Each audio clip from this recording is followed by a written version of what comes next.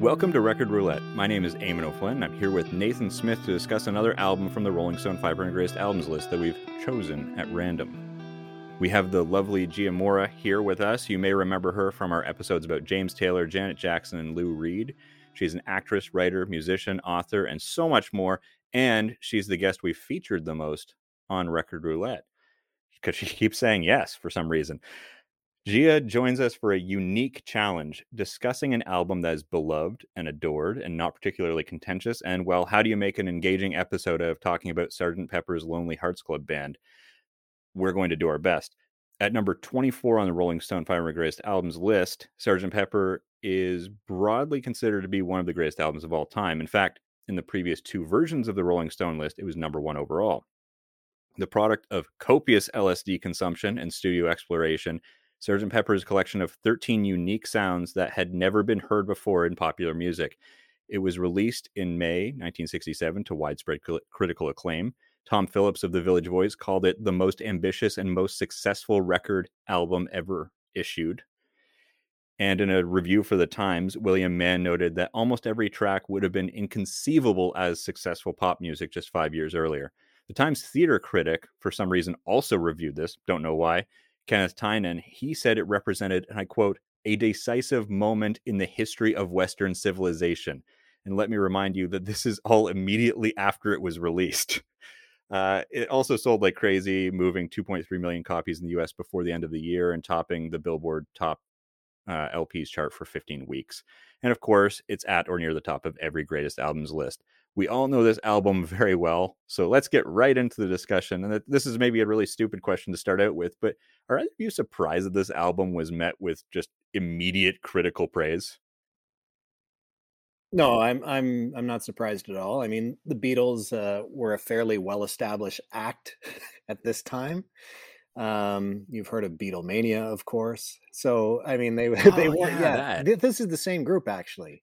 Like Huh. that, yeah, it's related to the I thought Beatles. that one was the Nope, Beetl. no, that's a common No? mistake, but it's actually about this band. So they were, they were fairly well established. Um, they their output was just freakish. I mean, they'd released at that point, I think 6 or 7 like full length albums, and so biggest band in the world. And then they take an incredible leap forward. But what I think is interesting in the context of bands that sort of take this massive leap, that they were, and what might make this album unique in relation to other albums or other groups that take these leaps, is that they were able to sort of take the audience with them, in that it was appreciated in the moment. It wasn't one that people came to respect afterwards, where they sort of thought, oh, that's what they were onto. And despite the fact that they kind of took their audience with them at the time, it wasn't then looked back upon later, decades later, as being, well, actually, it wasn't that good. Like, the appreciation for the album seems to have increased with time. So I think in that respect, it's very unique in terms of these sort of groundbreaking albums that are either people come to them later, or they were a little bit too enthusiastic from the outset and they don't age very well. This is neither of those things. This is just as a kind of note related to their productivity. I saw this earlier today, so just great timing. Super 70s Sports on Twitter, which you may have seen. It's a fantastic account. You should follow it. Said that this doesn't even sound possible, but the Beatles released the following albums all in a 34-month period. A Hard Day's Night, Beatles for Sale, Help, Rubber Soul, Revolver, and Sgt. Pepper. Just like 34 today. months. What have you done in the last 34 months of your lives, gentlemen? Because I haven't done I've got anything. a kid who's almost 3 years old, so that's almost exactly. Hey! That is more than I have. She's a disaster. So, Gia, what about you? Are you surprised that it was a critical hit right away? I guess I would assume it had been welcomed, but I mean, to have it, make the annals of all Western civilization is such high praise. It's almost like, it's just almost unbelievable. But I've listened to this album so many times, and then listening to it again today, like, it is just so cohesive that I can't imagine what it must have been like. In January, I listened to Rubber Soul and then Pet Sounds back to back. because I had known about that relationship before. And then to come back, a couple of months later and listen to this top to bottom solidly, I was like, oh, wow, you can really hear that musical progression moving forward. And because of the cohesion, I think that's why people liked it, as you said, Nathan, and leapt with them at the time. And then why it has remained is that it's so complete in and of itself that, you keep returning to it to experience that same emotional arc again and again, because it's such a complete experience. And I think that might be why, of all the things that we've listened to, like, together, this has the most complete journey. I'm sad I didn't get to talk to you about Abbey Road, because I think Abbey Road has an even more extreme narrative arc. But this one is abstract, and that's what also makes it so intriguing. Like, you can always dive in at all these different levels because it isn't this singular track. Anyway, but I did not expect it to be such effusive praise for that. Yeah. Very, I think when I wrote this question, I sent it to you guys, and then I started reflecting on the question I had written, and I realized I don't actually think I've ever thought about what critics at the time thought about the Beatles. I think they were just such a big thing, and I was just like, whatever, like everyone loves the Beatles, and I never really thought of it. But then when I was considering the question, I was like, well, yeah, I kind of assumed that some of it had just built up over time, right? The appreciation over decades of, as you said, Nathan, it just keeps getting better somehow. It doesn't get worse over time. That I just kind of assumed that it wouldn't come out with something like this. And this is a crazy sound. Like, there's a lot of stuff going on here, and we've listened to a bunch of albums that are right around this time, and this is nothing like any of those. And I'd argue it's barely even pop music. Like, I don't even know what to call this. Like, I think this is why it's so hard to say the Beatles are this genre. Yeah, well, I mean, the other thing, just to sort of demonstrate just how ridiculously prolific they were at the time, like, these two songs were recorded during the Sgt. Pepper sessions, Penny Lane and Strawberry Fields. They just put them out. And Penny Lane was the B-side. Or no, sorry, Strawberry Fields, I think, was the B-side. But either way, that was a single. And then they keep recording and put this album out. So this album, technically, by today's standards, could have had those two songs on there just to make it even more ridiculous. Where, say, we'll have A Day in the Life, Strawberry Fields, Penny Lane, plus, these other 13 tracks that are incredible. It's just, I don't know. They were on a run that no other, solo artist or band has ever been on, and likely never will be on again for all time. It's mind-boggling. It's Mozart-like. I know I've heard that that's how Lorne Michaels refers to Paul McCartney. He's Mozart. He's basically Mozart. But, like, there's a part of me, though, we've listened to plenty of albums here, many that are very, very good that people love. And there's still usually something there that's, like, I'm kind of surprised it wasn't like the concept isn't a concept, or Within You Without You is too long, or A Day in the Life is too weird. Like anything, like it just didn't seem like, when I was kind of going through reviews that I could find, there wasn't like but this is the reason why it's not perfect. Like, at the time, it was almost like, this is great. Just accept it. This is, everyone else can stop making music now. There's no point. But I mentioned the concept album there. Much has been made of Sgt. Pepper as a concept album. The story is that Paul felt that if they took on another persona, it'd free them up to do different work. But does that make it a concept album? Is this a concept album? Nathan, you can go first. Yeah. Well, that's I don't think it's really a criticism of the album itself, but I've never bought into this as a concept album. It's a concept album for tracks 1 and 2. And then sort of again at the end, and otherwise there's no. And I think number 12. Yeah, and I think John Lennon has said as much, that it was not really a concept album. Like, I get that what the intent was for it to kind of be a concept album. This is what they were going for in terms of, we'll be these other people, but they're still the Beatles. They're just sort of the Beatles on steroids, or LSD, I guess, if you want to choose a more appropriate stimulant. But it's not a concept album in the way that Tommy is, or that, Quadrophenia is, or The Wall is. Like, there's not a common theme running throughout this album in terms of a concept. The closest it gets to being a concept is that pretty much every single song and every production element is fantastic. So if the concept is like, we're going to do a perfect album, then it succeeds. But in terms of like a storyline running throughout the album, I don't think it really exists. Yeah, the concept is great. And just to add to your note about John saying that, this is a quote that I found of him saying, Sgt. Pepper is called the first concept album, but it doesn't go anywhere. It works because we said it worked. And this is kind of why I'm surprised that critics have also not kind of gotten into it or didn't get into it at the time, because it like it's not a direct through line like Tommy, for instance, which I think comes out a couple of years later, a year later. They're not perfect alignment, but it's I don't know. It's funny that John would even say this isn't like a perfect this isn't exactly a concept album. So Gia, what about you?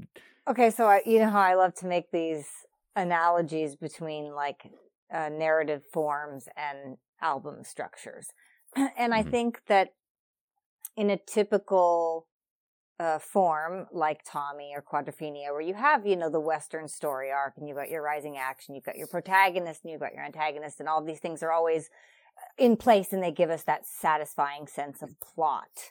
And I think we're all in agreement that Sgt. Pepper distinctly lacks that. However, it still hits the emotional beats of it, even if there isn't one singular character or story or series of stories. Like in Abbey Road, you could imagine 3 or 4, possibly maybe dozens of intersecting stories from all of the characters introduced in all of the songs. These songs have characters that are more like on Revolver, right? Like Eleanor Rigby is a lot more like she's leaving home than Pinball Wizard is, in a sense, right? Because there's all these other characters that are really big in those songs. So I think in some ways, though, that this album, because it's the concept less concept, is like telling an A story, a B story, and a C story. But then each of those storylines, instead of having one singular arc, like they all complete it together. Like, again, this abstraction of it in some weird way actually creates the narrative. And it is almost as if it happened accidentally. You know what I mean? Like, and that is the only way it could possibly have happened. Like that once they stepped back and went, oh, wait, that is what it is. Like that. Because there's no way you could almost plot it to be so irregularly perfect. And I think that was the other thing that struck me again and again upon this listening. And I hadn't remembered until recently that when I just read about it that, Paul was really taking charge here and was playing a lot on piano. And I listened to it again for the first time with really good headphones. Like I listened to it on a scratchy CD that was made in like 1989. Like that's the thing I had to listen to it on. And so this is the first time, and it was the remastered 2009. And I was noticing how imperfectly perfect even the recording of it is. Like we aren't used to hearing that. Everything has been quantized in the music that we hear now. And there is this real sense of live playing, even with all the tape dubbing, that is addictively interesting and imperfect, and I think keeps you listening and on that sort of what's going to happen next. Whereas I think music that we hear a lot today that has been quantized, that is very digital and extraordinarily regular, that increases the hypnotic sense, but not a pitfall of what could happen next. The artistic risk that comes along with. I personally don't think it's a concept album, but I think there's a bunch of songs that are linked very much with, in some ways it actually reminds me of the Kinks album that we did, Village Green. There's a bunch of songs that feel like nostalgia. There's a lot of songs that feel older than what this album is. And as you said, Gia, they don't sound the same. They're not the same song by any means. They're not the same era that they're drawing from. They're not the same style they're drawing from, but they're reaching backwards in a way. And I kind of was thinking a little bit about the concept of Sgt. Pepper's Lonely Hearts Club Band, this whole idea, the whole Paul idea of let's pretend we're a different band. And while I don't think that's enough to say this is a concept album, I do think it's possible to believe that the challenge to be something else freed them to create very new and very different work. This idea of saying, oh, if you were someone else entirely, what would you create? knowing that you don't need to live up to or pretend that any of this stuff that happened beforehand is part of your work. And so that's why I think that this is a big leap from Revolver. And every song is kind of out there, and like I said, they're not really, like, it's hard to listen to a single song on this and be like, oh yeah, Being for the Benefit of Mr. Kite's a pop song. It's not a pop song. It's a weird song. And then you say, She's Leaving Home is a pop. Well, no, but it's got a harp and it's got like a string section. Like, what is this? That was like, those are like the main things that you hear in that song. Like, this is a very strange album, and I think it's enabled by this artistic concept that they came up with. But I don't necessarily think it's like structurally the concept, right? Yeah, I guess the only reason I sort of push back on that is because it sort of, to me, implies that, they were kind of like the narrative that, well, we needed to pretend to be other people so we could, free ourselves. Like, it suggests to me that they were a band that was kind of stuck in a rut. Like, oh, we've recorded kind of the same 3 albums. We need something to break out of this mold. Like, that's just what they did. Every single album they changed. And so this might have been the inspiration that got them there this time and what they needed to kind of push them there. But I think that's sort of just a natural evolution of what they've been doing.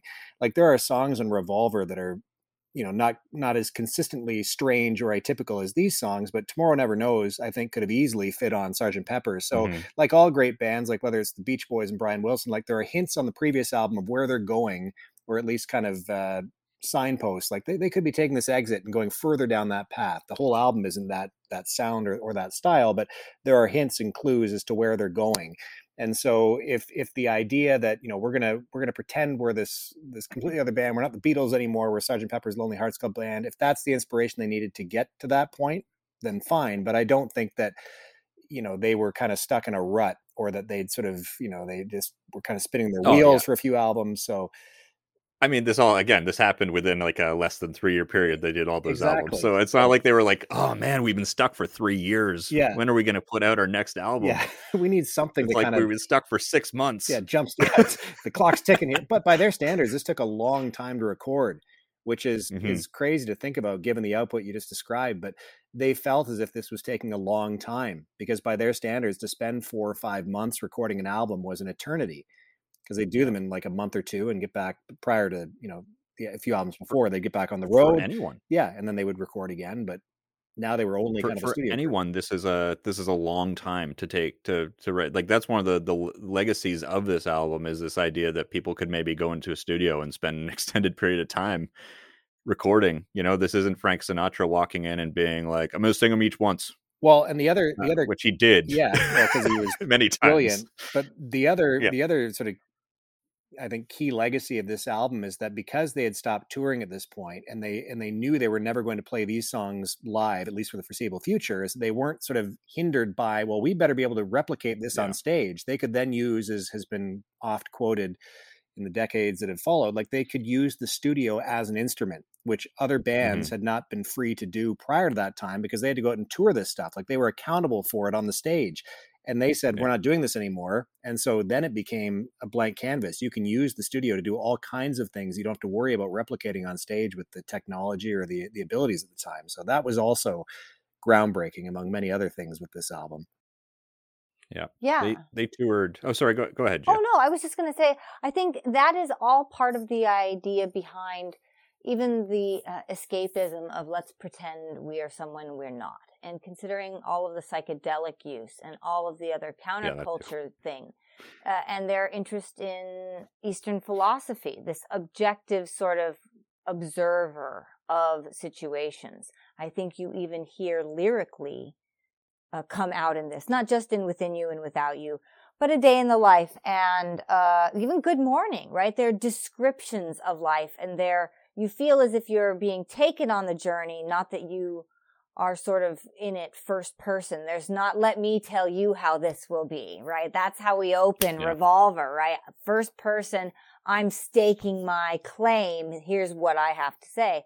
This is more this like, hey, for everybody, look at what is here, what is present, as opposed to directing your attention one way or another, which I think is also distinct and a part of the reasoning behind why an ideology of removal of self would present a new writing opportunity for them, even if it was just like like you said, a hint in the back of their mind, sort of thing, like, oh, that's the moment I needed to kind of twist this new piece. Yeah. This is a perfect lead-in to my next question, which was, when we did our Beatles album battle, I had this as my contender. When discussing all three albums, which was Revolver, Sgt. Pepper, and Abbey Road, I noted that with a couple of exceptions, the song lyrics felt really impersonal and without an agenda. You have Bob Dylan at this point, you have Neil Young at this point, you have people forever having written things that are supposed to be like, this is my experience and my emotions coming out, and there's not a lot of that on this album. So how would you you kind of started with this, Gia, but how would you describe the lyrics and the writing on this album? Because it's kind of impersonal. It's not a very emotional piece in a weird way. Yes, I think you nailed it. And interestingly, like, there's no like 11 o'clock number. There's no big love ballad. There's no epic, anthem, right? We don't have that seminal piece that says this is where the meat of it is, right? Like you said, that emotional piece. The emotion of it is like detachment, not engagement. Interestingly enough. So everything's inverted on its head. So is it, especially compared to the other two, and to its same time, I'm trying to think. Lyrically, again, there's a lot of third person sort of perspective there.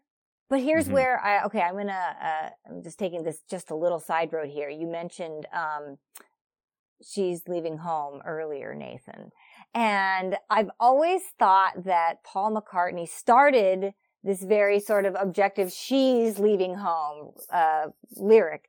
But then it continues in just a few years later, I think in 1970 is when Another Day was released, his song. Every day she takes a morning bath, she wets her hair. That one, I feel like that's like the next morning she wakes up and now we've jumped into that character's POV and now we've walked forward in her life.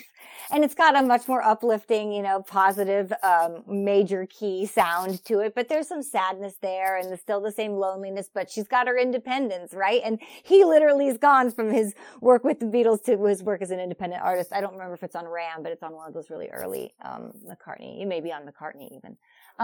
So I've always thought about that. Like, so no matter what, he has tremendous empathy, even in his third person characters.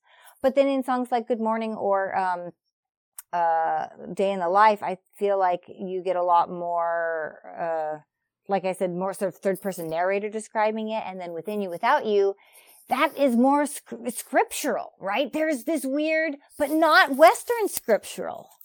And that may be the other piece of it, why I think it's disorienting but still satisfying as a Western arc goes, is that we recognize there's a completion even if it's not the one we're used to. What about you, Nathan? Do you think it's what do you think of that observation that it's not a very personal album? I mean, I agree. I mean, I guess sort of literally it's not a very personal album, but I think like, a lot of Dylan lyrics, like Mr. Tambourine Man's not a very personal lyric, but he's not the Tambourine Man? He may be, or maybe about the stock exchange. I don't know.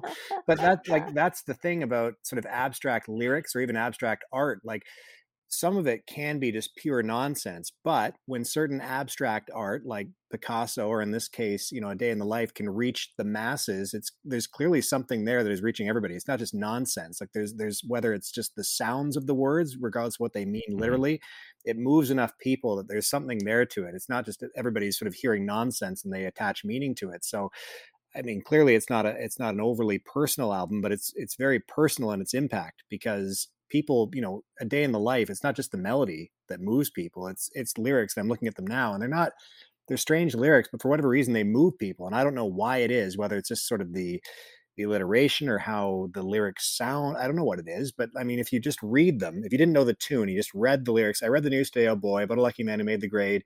And though the news was rather sad, well, I just had to laugh. I saw the photograph. You're like, yeah. But when you combine it with the melody and the instrumentation and it just, something about it moves people. And that's a common thread throughout this album, I think. So, well, it's not, literally personal. The effect is very personal. Yeah, I think you hit on it, Gia.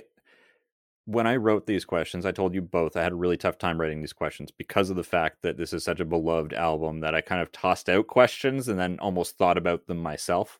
But I didn't have an answer to them, really. And so when I was thinking about this question, I thought about this third person angle, and I thought about the idea that these songs are almost like little mini novels. Like they affect you. You buy into the characters in the way you would buy into the character in your favorite novel. That's where the emotion comes from. It's not from feeling like Paul feels a certain way. It's not like when we did the James Taylor album, and Fire and Rain is very clearly about him and his experiences. So you're living his experiences through that song. And you're not talking about anything, that's overly political. Like was it Alabama? Is that the song by Neil Young? Ohio. And then there's Ohio. Well, there's Ohio, but I think there is Ohio, but there's another one too that I'm completely screwing up. But it's the one that pissed off Leonard Skinner. Anyway, Southern Man. Southern Man. Well, yeah. I'm gonna go with Southern Man. Yes, you're right. Because they referenced it in Sweet Home Alabama. Yes, that's it. Carry on. But yes, yeah, that's right. I'm getting there. That's a political thing, and that's where you're supposed to draw the kind of emotion and the energy from. Is the kind of political intrigue of that song and the commentary he's making. But these don't have that. But what they do have is they feel almost, if you read a book by Charles Dickens, you feel for the character, and you feel for the main character. You feel, if you're reading Les Mis, you feel for all of the various different characters, and that's almost what they're doing. Is they're telling you the stories, and you end up feeling for she's leaving home, and here's all the reasons why, and then here's what the parents think, and here's, like all of those things are what give you the emotion. And I think that's what makes this album really special. Is that you could toss out the it's not personal enough thing and stuff, and I'm not learning enough about these people. What makes it so great is that I don't learn anything about John Lennon or Paul McCartney really from most of these songs, and yet I'm emotionally invested in every single one. I think it's such a perfect description to say they're each individual little short stories, so then the entire piece is like an anthology, right? This collection that sits nicely together. You know what I mean? Which explains sort of why there isn't one singular person, because there are these different narrators. We are popping in and out of people's heads, which then does, by proxy, give you this real sense of personal experience. I love how Tom Wolfe's novels will let you dive in. You'll be inside of one person's head, and then in another chapter, you're in someone else entirely. And it's such a disorienting experience because you start seeing things so differently. And I think that's, in this, you dip in just enough and then you can just pull just right back out again, right? It's not too scary. Yeah. And that's what I think, to your point, Nathan, about bringing people along, right? It's enough. It's like that dip into the toe with Lucy in the Sky with Diamonds. Like maybe I would think about what a newspaper taxi could be. Yeah. Right? But I don't have to actually take any acid. I will say about the scary comment. But we all did before recording tonight, right? A day in the life. A Day in the Life still scares the hell out of me when they have the orchestra that's getting high. Like I've heard that 10,000 times, and every time I think it's like, is it going to stop? Is it going to stop? It stops, and then it does it again. Like that's still, not terrifying, but it's certainly scary and unsettling. And I never get used to it. I love it, but I never get used to it. It always kind of has that unsettling feel to me. Yeah. The weird thing at the very end is the thing that always freaks me out. After the music seems to end and it seems to stop, and the sound from the piano that it just kind of continued to ring and slowly disappears, and then that the weird stuff just pops in, and I don't know how to describe it, and that always freaks. I skipped that numerous times while listening to the album for this because I was like, nope, okay, we're done the album. I know what the next part is. Another legacy, the hidden song. The Easter egg, exactly. Yeah. Well, and to that point, they didn't even have to do anything like melodically or character-wise. They just sonically, emotionally manipulated you, right? I mean, they really used it to their advantage. That studio as the other Beatle, right? Yeah. That George Martin is the other Beatle. Wow. So it's an impossible task on an album of this stature, made more difficult because of how broadly it's beloved. But is there a weak point on this album, or maybe a better way of asking this, because I don't think you can easily objectively say, like, here's the weak point that everyone's going to agree with. But for you personally, what is the low point of the album? Nathan, do you want to pick one? Yeah, You like picking the low point on these albums, right? Leave it to me. Take shots. Well, I've got two actually. Like Within You, Without You, like it's people either really like it, and I'm just not a huge fan of the sitar in general, and it goes on a long time, and the album is really rolling, and then that kicks in. It's like, it's always been a bit of a snoozer for me. I like the philosophy behind it, and I like George having something to contribute to the album. I'm not really a huge fan of that, generally speaking, especially at the length. And then I guess my unpopular pick, if that's not unpopular enough, is She's Leaving Home, because it just, and I get how people love it. And on certain days I love it too, but I think in the context of this album, it feels a little bit too Paul for my liking. Like there's no kind of underlying Lennon cynicism or any sort of quirky George Harrison guitar or really inventive Ringo sort of drum patterns or fills. I've never been a huge fan of that song. But again, on any other album, it would be top 3 songs, or this is the best song on that album. But It's an impossible task, and so that's what I pick. That's why I like doing impossible tasks, setting you on those tasks. Gia, what about you? Is there to you personally, is there a low point? Not really. There are only 2 small bits that occasionally I tune out of at the very end of Lovely Rita. I think as a kid, I didn't understand what was happening there. And now I kind of hear it like they're hype manning themselves, like, and I'm like, that's what it is. The original beatboxing. Yeah, exactly. Some white 20-somethings in London doing their thing. So that part of it was always a little weird to me. And then I'm glad the reprise of Sgt. Pepper's Lonely Hearts Club Band is as brief as it is. You know what I mean? And it's got that weird opening where it's the minor key and then it switches back to the major again. And you're like, trying to add this guitar solo in, and like it would almost feel terrible if it were like 10 seconds longer. It would be miserable. It's that razor thin of a tight wire act for it to not suck. I will. Go ahead. Sorry, no, go ahead. I thought. No, please. No, all I want to say before Eamon jumped in, that's why I was so quick off the mark, is that I just want to contrast that, because my favorite part of this album is during the reprise. There's one little part where John Lennon, it's audible enough that you can hear him say it. He says like, bye. Like he says bye. And to me, it almost sounds like a massive middle finger to any other band of the time, because you've just gone through this huge experience. And it's as if he's saying, we got one more trick up our sleeve, and it's a day in the life. So get ready. Like, it's like he's saying, see ya. Like, you cannot compete on this level. I don't think that's what he's trying to do, but that's how I've always interpreted it. And I just love it. The way he delivers that line and what's coming next, I just sort of see it as we got one last thing up our sleeve and you might like it. See ya.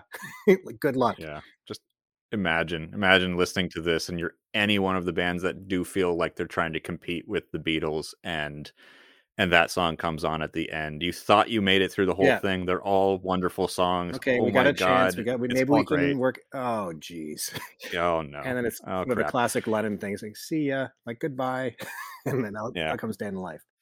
My low point is Within You, Without You, and the reason why is just because I feel like it's kind of I don't dislike it as a song. I think as part of the album, it almost kind of slows it down, changes it in such a weird way, and it's so long. It's easily the longest song that isn't A Day in the Life, and it's almost like it's like a minute and a half longer than the next closest song apart from A Day in the Life, and it just kind of feels like it doesn't fit completely. And it's, I believe, the start of the second side of the album too. So you also have to think about flipping it over, and that's the first thing you hear. And it's so, I don't know. There's something about it to me. Like, that's why I wouldn't say, oh, get rid of it, it's garbage or something. It's just, if I had to pick a part of the album where I'm like, yeah, okay, I've heard it, I got it. Let's move on. I think that's the part. And I feel bad because I love George, but I think also Love Me Too. I think it's Love Me Too, right? Is on Revolver. I think this is almost just a sharpened version of that, almost, in some ways, right? In terms of sonically, he got the sound better, I think, here, but I don't think it's as new. I love I love it more now, and I think I really appreciate it musically because I think this is where Martin like seamlessly weaves Western strings orchestrations along with the tabla, and I don't even know all the names of the instruments that were used when they recorded that. But he's got this, wonderful string section playing with the sitar and everything, and I think that's even really avant-garde string music. We've talked about this on here that his father is a strings arranger, and like you can hear Martin influencing what you later hear in Beck's dad's music and then in Beck's music and so on and so forth. And I think in that moment, even though it is long, but it is really rhythmically interesting. Like the drumming is incredibly interesting. And I think that's where, to your point, Eamon, about how is this a pop album? Like what on earth is this? And like, I can't imagine, I mean, obviously it wasn't played on the radio, but like, this is in the same decade that Hello Dolly was the number one hit song, right? Like there were, they sang it too, Never Heard Them Out Till There Was You. I couldn't think of the name of it. Like those were hit songs. Yeah. And that was like the idea that, like you said, that not long before. Yeah, 4 years ago, this would have been unthinkable to even consider it. Like that is just, that is, like, what would that be today? Like what would it take to make a leap that enormous today?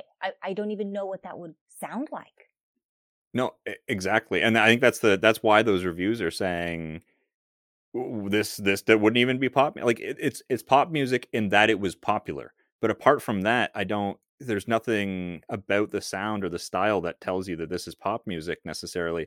One interesting thing I didn't mention off the top is when this came out, the concept album idea had been floating around that's what this was, and so they would play it on radio stations. There were numerous radio stations that just played the entire album straight through. Really?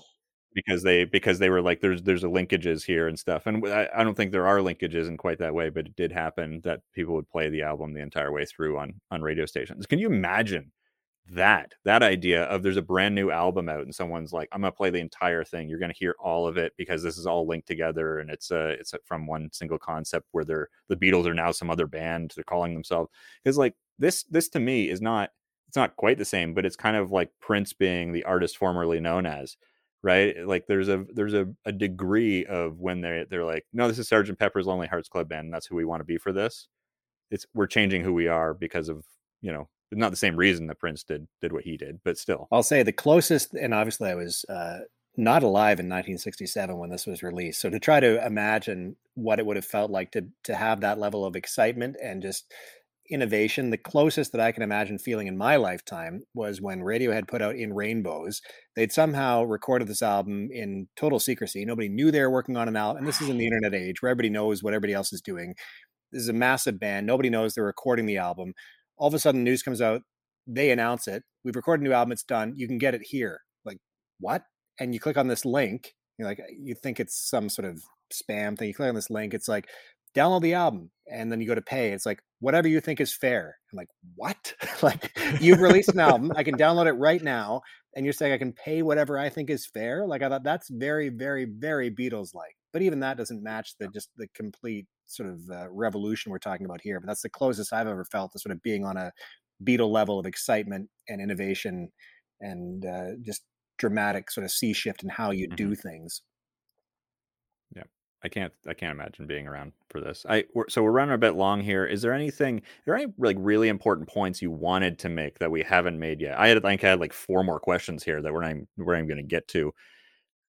Anything at all that any statement you wanted to make that would set you apart for all of history on your commentary of this album? That pretty much shuts it right down, doesn't it? Like, how can anybody take that bait? I'm not. Nope. No. Nope. Okay. All right. I won't push you. What is your favorite song on this album, Gia? Oh, I couldn't even possibly begin to pick. You can refuse. That's never happened before, but you can. Okay, I'm gonna. Honestly, this is gonna be really weird and unpopular. I really like Fixing a Hole. I know that sounds weird, and I know that I had no idea as a kid what it was. And like, I hadn't even thought about fixing, like getting a fix in your drug. I like didn't even put that together until like 5 minutes ago. And yet I still think it's just such an interesting, again, that like take yourself apart from it and consider yourself as a vessel. And like what could be poured in and what are you pouring out? And I like that. Oh, wait, I did think of one like sage thing to comment on about this. Excellent. Okay. I have to find the name of it to make sure I'm saying it correctly. But there's a painting from the 19th century, and it's called Three Aspects of the Absolute, and it's a triptych, and it's supposed to be maybe the only visualization of Hindu philosophy, where there's a void, and then there is consciousness, and then there is like the consciousness embodied in the physical earth. And the triptych can be read front to back or back to front, because in Vedic philosophy, it's cyclical, right? So we just travel in this never-ending cycle there. And so to me, fixing a hole, like there's always going to be a hole to fix. There's always going to be, this cycle to circle through. Your dharma will continue to follow you as you go forward. And he says where it will go, right? Like it's part of the flow, and within you, without you kind of continues it, and it really meanders, like you said, for this really long period of time. So, I'll feel firm, and I'm okay with saying fixing a hole. Solid beep. Alrighty, so the streak continues. No one has ever, I don't think, refused. I mean, Sonia's picked like six songs on an album before, but no one's ever refused, and they still haven't. Nathan, how about you? Day in the Life. I love everything about that song, and I think if there's, and this is even taller task perhaps in the question that you asked, Eamon, but if there's one song I think that encapsulates the Beatles, it would be that. Like it sort of shows Paul's side with the kind of, quirky middle eight. It's got a classic sort of Lennon kind of haunting melody, and probably, in my opinion, his best vocals ever. It shows how brilliant a producer George Martin was. It shows how underrated a drummer Ringo was to come up with a drum pattern for a song like that. Like there's no template for that song. Like, I'll just drum to it the way I drum to, it's never been done before. So he's got to make it up, and it fits, and it sounds brilliant. And it shows just how inventive they could be, where you're taking two songs that have no relation to each other and jamming them together with an orchestra telling them to do whatever they want to get to this place to kind of lead into Paul's part. And then you kind of create a part to segue back into John's, but it's perfect. And it is a perfect album closer too, aside from the sonic mess that kind of comes after, which is interesting in and of itself. But for me, it's always been a day in the life. But there are so many great songs on the album. Fixing a Hole, I think, is probably the most underrated or underappreciated song on that album. It's not one that people always identify, but I've always loved that. So, yeah. I wonder how common it was for people to jam together such clearly different songs, and because like the way that songwriting happened before the 60s is not quite the same either, right? You didn't have the same degree of these kinds of singer-songwriters, singer bands. You had people who wrote songs and people who performed songs. That was not all the time, but that was a pretty consistent thing. So I wonder if, because I think of the song that Harry Nilsson, Without You, that song, that's similarly completely two totally different songs that were jammed together because they couldn't figure out what to do with them. And that's kind of what this is. That would be my pick as well, A Day in the Life. But if I was going to pick something else, I'd probably go with Getting Better, because it's for similar reasons. I think it's a great Lennon-McCartney combo piece. Yeah, it can't get no worse, right? To add that, like you said, the cynicism, right? Yeah. It's just so perfect. Can't get no worse. And yet, I think that's the other thing that's interesting about this album. There is this sense of like self-improvement, as opposed to like the teenage angsty, I hate all of you, screw you and your rules, right? It's not, we don't need no education. It's not Nirvana, Smells Like Teen Spirit, right? It isn't that. There is this not resignation, but a maturity, I think, too, that suddenly you hear in this. And aren't they like 25 years old at this time? I mean, that's the other thing that's just mind blowing. I prefer not to pissing think off of people. Like I don't want to. I don't want to think of that. Yeah, I just they're pissing off in my people. mind they're like 50 or something, so I can still aspire to. Like I don't want to know they're in their mid 20s. Like, I know. I try to ignore that. That's the worst. They're also pissing off people like Lou Reed and Velvet Underground, who are like, it's not all it's not all so happy sounding and stuff. Things need to, that's actually literally an outflow from this. I think Lou Reed is maybe even quoted saying something along the lines of like, I didn't like how happy this album showed what you could do, but I didn't like that's the Lennon brilliance, where he's like, well, he's saying it's getting better, and he's like, well, it can't get no worse. So it means they're starting from a pretty low baseline, like things aren't that great. He's saying it's getting better. Well, it's like I'm in the gutter. Yeah, but it's getting better. Yeah. Like, yes.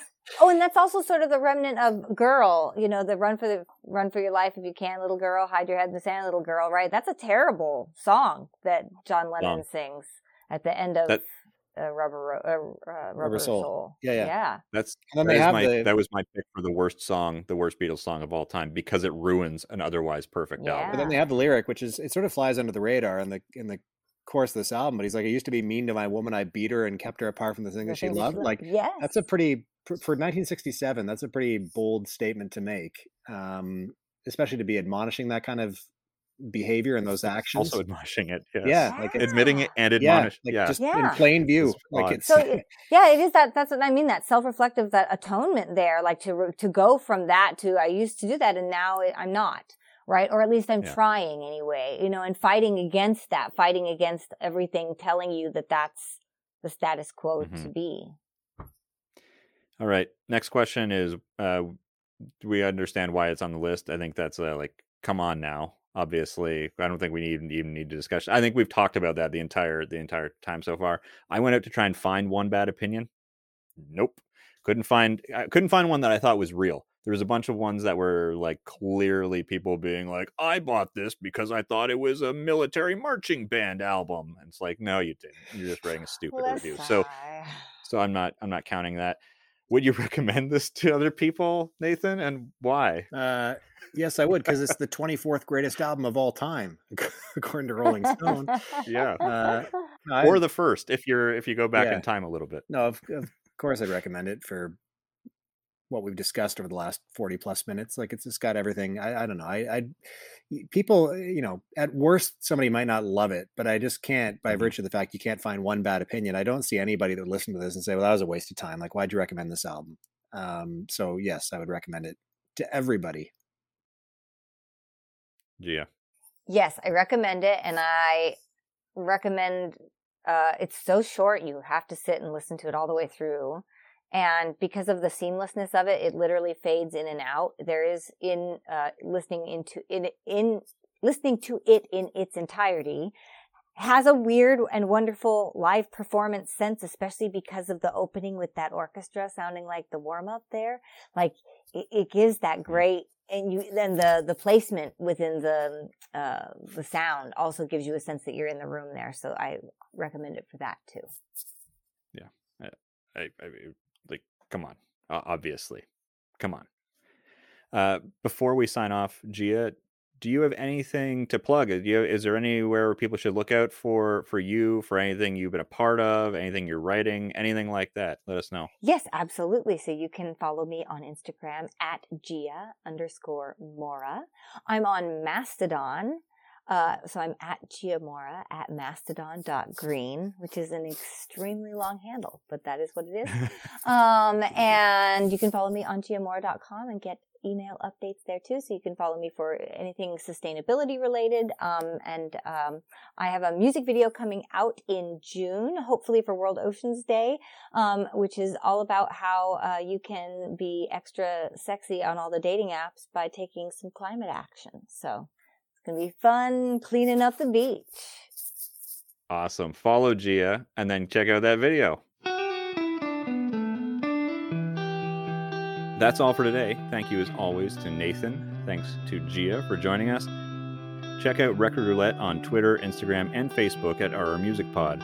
Rate and review this podcast wherever you can. Subscribe on Apple Podcasts, Google Podcasts, Spotify, or wherever you find your favorite podcasts. Or listen at recordroulettepodcast.com. Music in this episode is from Lemon Music Studio. Thank you for listening to Record Roulette. Until the next spin, goodbye.